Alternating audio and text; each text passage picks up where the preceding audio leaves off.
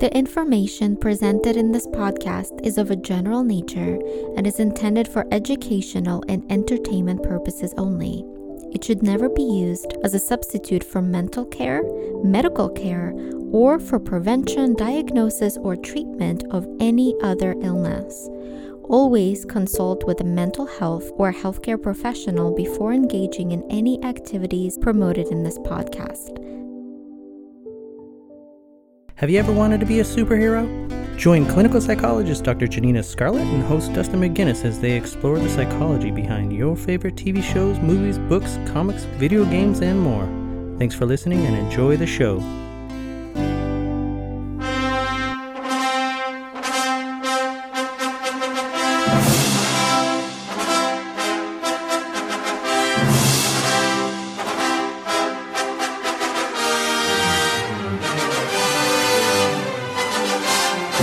Hello and welcome to Superhero Therapy with Dr. Janina Scarlett. I am your host, Dustin McGinnis. I am a musician, filmmaker, and all-around fanboy. And I am Dr. Janina Scarlett. I'm a clinical psychologist, author, and a full-time geek. We just got back from Star Wars Galaxy's Edge, and holy moly. It was amazing. That place is out of this galaxy. Honestly, what an amazing new land to explore at Disneyland. It was just so breathtaking, and I'm not ashamed to say that I shed some tears. I was so excited. I was practically giggling and smiling the entire time. Because of the way that the reservations have worked just for the month of June, we were only allowed to go for a 4-hour interval, and I wanted to spend the whole day there. Yeah, me too. I've never been that excited at Disneyland since I was like 9 years old, and my first time there, I was bouncing around. You saw me. I was so excited and giddy, and it just was crazy to see the Millennium Falcon up close, and I'm still in awe of this whole experience. Me too. The Millennium Falcon ride was especially amazing. When you go on the Millennium Falcon ride, it seats 6 people. And it allows for 2 co-pilots, which you and I were co-pilots. Yes. And then 2 gunners and 2 engineers. And each job actually gives that particular person something else to do. So the pilots, of course, pilot the plane, and there are controllers that allow you to turn the plane left and right and up and down. Co-pilots are also probably the most likely to get a little bit car sick if you get a little bit car sick on rides. I definitely got a little motion sick on that one. Then gunners a little bit further in the back, and their screens are on the side. So I think that if you get motion sick, being a gunner or being an engineer might be a little bit safer for you. So being a gunner allows you to look at the screen on the side and press different kinds of buttons to fire. I got him! Great hit!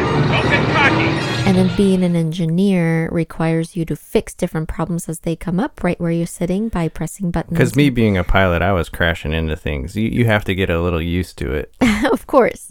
Well, and, you know, when you're running away from the Empire and trying to smuggle certain items, it makes sense that you're going to crash into things as you're hurrying. But the cool thing about it is when you go back, if you ever get the chance to go back multiple times, you will get to try these other things out. We only got to do the pilot, so we don't really know the full extent of the gunners and the engineers, but everybody who was on that ride with us was just giddy and holy moly'd. We got to talk to our family members who played the other roles, the gunners and the engineers, and everyone had a wonderful time. Also, there seems to be a little bit of a controversy about which milk is better, blue milk or green milk.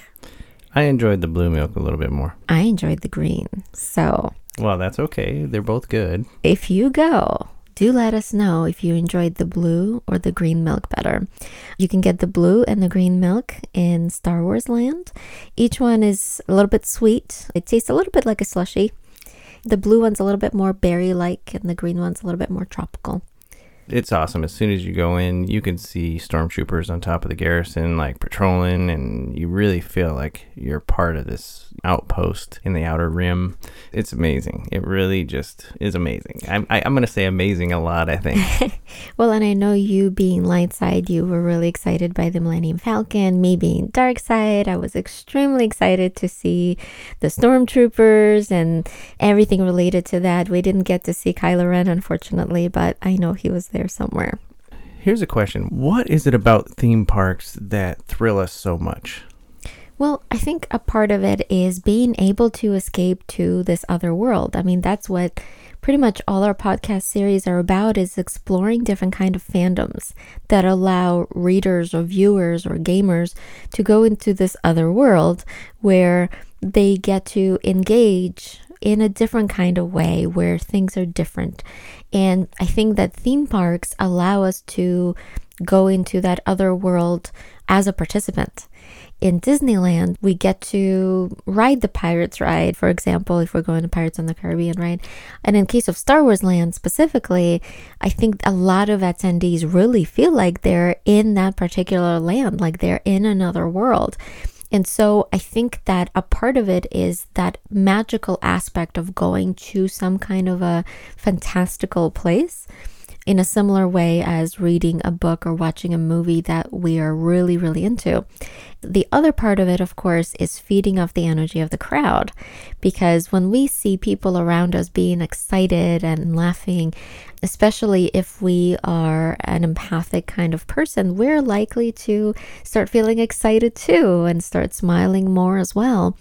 Being in Star Wars Land, especially seeing so many fans being so excited and so thrilled to be there, was contagious in a really good way, where I think that we were already excited, but that excitement magnified by being around other Star Wars fans. You just mentioned that these things feel real to us, and I can't agree with that more. This is something I dreamed about since I was a kid. I wanted Star Wars Land, and here it is, Star Wars Land, in my face, and it felt real. I mean, I broke down uncontrollably when Chewbacca strolled by me and patted me on the shoulder. Besides feeling the loss of Peter Mayhew, this was very emotional for me. It felt real.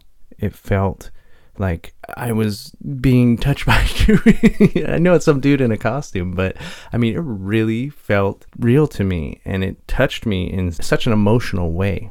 I just want to explore those connections that we have with these fictional characters and these fictional worlds that we talk about on our podcast all the time. It's phenomenal just how connected we are to these things that we grew up with. Based off of this and nostalgia, how can connections to these fictional worlds and these fictional characters produce these strong emotions and make these experiences so real? Well, I think a part of it is nostalgia, right? I think that remembering first exploring these fandoms can bring on this really powerful feeling, which can create this kind of bittersweet, like a sensation, that can be really overwhelming. And the other part of it is that in being so ingrained into this world, as we were meeting the characters that we've only ever seen on the screen before, can create essentially what's called an awe-related experience, AWE.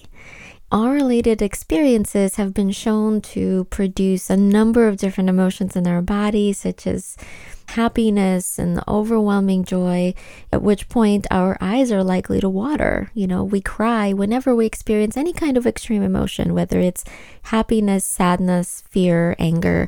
I think that having awe-related experience that causes us to cry is the most amazing, the most magical expression of joy. I imagine that seeing Chewbacca brought up all of these emotions in you, partially because, yes, as you mentioned, there was the sadness over losing Peter Mayhew, and part of it was in having this real-life connection with one of your heroes right there in front of you. Seeing Chewbacca in real life, yes, it was a person in costume, but to you, he's real. And to a lot of the attendees, he's real. And he is a representation of a loyal friend. He is a representation of somebody that will always be there for you and support you and show up exactly when you need him. And so I think that these kind of connections are so incredibly beautiful. In the park, there was a line full of people of all ages, children and adults alike, to either get a picture with Chewbacca or to high-five him. And he went around and tried to pay attention to everybody. He had a beard contest for men. Yeah, that was funny. He measured everybody's beard length. And he took pictures with every single child. He gave everybody hugs or pats on the back. He would lean in and put his head to their head. It was so beautiful. It really was. And it seems like it was really warm and compassionate, which is very much in line with Chewbacca, who's always been very emotional as a character, a very warm and loving character. And so it makes sense that you and probably a lot of other people in the park were extremely emotional by seeing him and interacting with him. There was also a Rey that was amazing. She looked like Rey. She sounded like Rey, like her voice. They did a very good job picking that woman. And there were all these young children dressed up like Rey. They would come up to her and they were just in awe. It was amazing. It really was. I saw this one boy waiting to get a picture with her, and he was almost in tears, waiting to meet his hero. And it was so beautiful to me. There were a lot of kids dressed up, some as Rey and some as Kylo Ren and some as other characters. And it was so adorable to see so many children in costumes. From what I heard, adults cannot cosplay there. And it makes a lot of sense because there's just so much fascination with it. Yeah, so I believe only children under 12 can cosplay and people over 12 are not allowed. And my guess is that this is because Disney takes responsibility for the way that characters interact with attendees. If somebody's in costume, they might be mistaken for a Disney character. And if that person then does or says something inappropriate, then Disney might have to bear responsibility for them. So I imagine that might be a part of why only children are allowed to be in costume. Especially in the cantina scene, I can imagine someone saying something like, "My friend doesn't like you. I don't like you either." He doesn't like you. I'm sorry. I don't like you either. You just watch yourself. We're wanted men. I have the death sentence on 12 systems. I'll be careful. You'll be dead. But you were mentioning at the beginning that right now, especially, it's kind of an exclusive journey. We had to do a lot of things to get these reservations. How does this factor into our mindsets prior to visiting a park? I think that we tend to want what is difficult to get. When there's scarcity, when there's very few passes, for example, available, when it's hard to get something, it makes it a lot more exciting to be able to get it. When certain things are exclusive, we want them more. Our brain is programmed to want things that are seemingly better quality and more exclusive. There was a research study done, I think almost 2 decades ago now, where participants were given 2 bottles of wine to taste. These were adult participants. And one had a price sticker on it that said, I think, something like $14, and the other one had a price sticker that said something like $300. Participants were asked to sample each glass of wine from each bottle and report which one tasted better. And these were wine connoisseurs. These were people that knew a lot about wine. And they spent a lot of time describing each glass and talking about which one they liked more. And they all said that they liked the more expensive wine, the rarer wine better, and talked about different taste properties that it had that the less expensive wine did not. But actually, this was the exact same wine in both bottles. What it shows is that we might perceive things differently if they're more exclusive and if they seem higher quality. What's interesting is that a similar experiment was conducted in an MRI machine, and we saw that participants' brains actually reacted differently to the glass of wine that they believed to be more expensive. Their taste perception and their enjoyment seem to be a lot more activated in various areas of their brain when they believed that they were consuming the more expensive glass of wine. I think that for a lot of us, when we get some kind of an exclusive offer, such as, for example, getting some kind of exclusive passes, like to Star Wars Land, or seeing a movie a few days before it comes out, before everybody else is going to see it anyway. It's the exact same movie, just a few days earlier. We might have a different experience of it. We might physiologically and psychologically enjoy it more because of its exclusivity at that time. That makes a lot of sense. There was just so much anticipation for this. Our block was from 8 a.m. to 12 p.m. It was amazing to see everybody getting there really early. I mean, we got there 2 hours early, and there was already a pretty large crowd there. Afterwards, the crowd was just enormous because they wouldn't let us beyond a certain point in the park. You can just see it.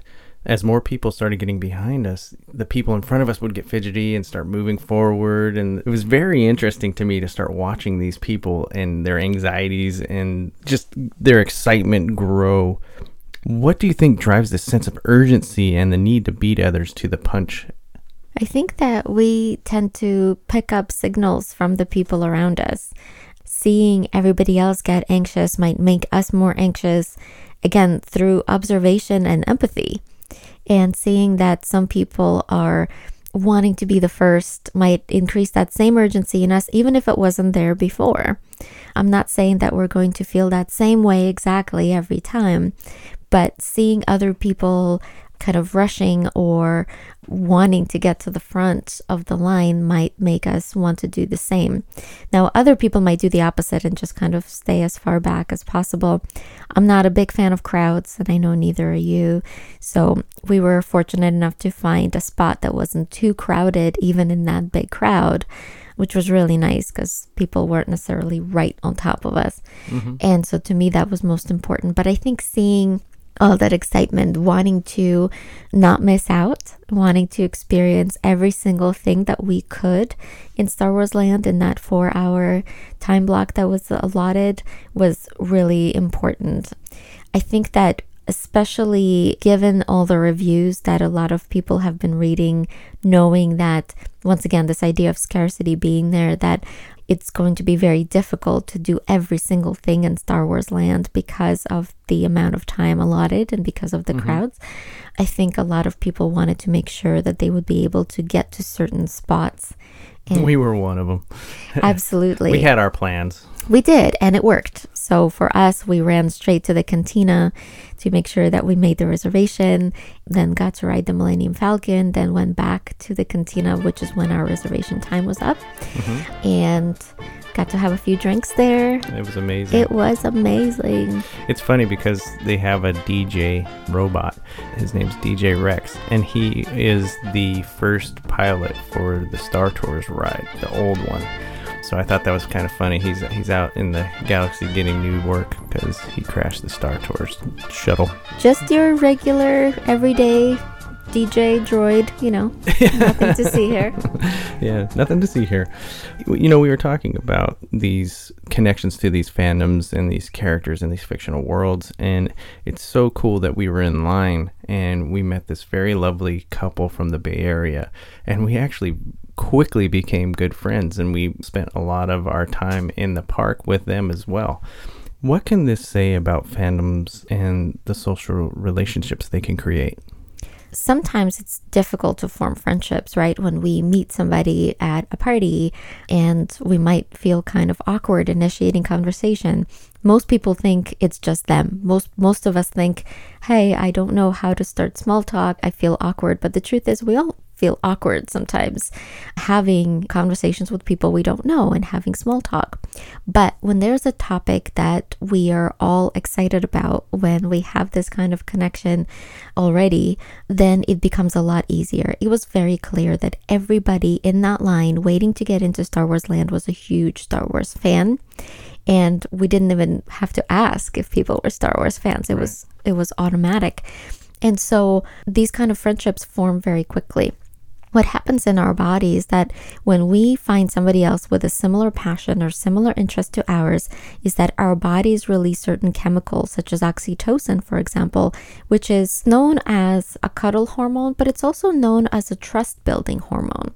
So when we spend time with somebody talking about topics that we engage in, or shake hands with somebody or hug somebody, that hormone is released and it allows us to feel a stronger sense of bonding and connection and trust with the person that we've met.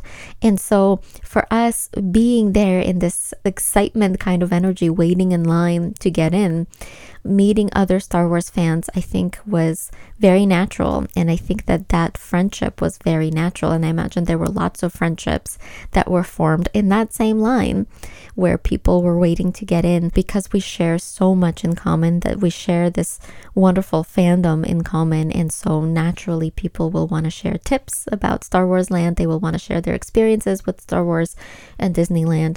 It makes it very easy to formulate new friendships. So I think in Disneyland, at different Comic-Cons, there's this kind of a presence, there's this kind of a setting that allows for easier formation of friendships than in some other situations. It was very interesting because when I initiated the conversation with these people, I was just either really tired or super excited, or both. It was probably both. But I looked at my wristband that they gave me and it said 8 a.m. to 12 p.m. And I was like, dude, I think they made a mistake on the bracelets. We get to be here until all the way at night. He was like, yeah, he got all excited. And then he's like, wait, it's 12 p.m. And I was like, oh man, bad llama. I was like, oh my gosh, I can't believe I even made that mistake. I love that you just used an Emperor's New Groove joke. Yeah, that was amazing. Had to be done. There are so many things to do in this park. You can build your own lightsaber. Of course, everything's pretty expensive and you have to get in the line. So the lightsaber lines are pretty long. The cantina is super long. It's not the largest cantina in the world, So take that into consideration when you go into these parks, that things you might not get to see. Even though the cantina is a bar that serves alcoholic beverages, children are allowed in the cantina. Of course, they're not allowed to drink alcohol, but there are plenty of non-alcoholic beverages for children to consume. Yeah, and they're really cool. All the drinks they have like dry ice bubbling in it and like weird alien eggs, and it's really interesting. This park is so amazing, and if you're a Star Wars fan, it's going to really hit you hard. It's going to hit you right in the heart. In the feels. In the feels. It's going to hit you in the feels. We're going to go ahead and wrap this episode of Superhero Therapy up. Again, my name is Dustin McGinnis. You can find me on Twitter at The Valiant Geek. And I'm Dr. Janina Scarlett. You can find me on Twitter at ShadowQuill or on Instagram, Dr. Janina Scarlett Official. Thank you all for tuning in and have a wonderful day. And may the Force be with you.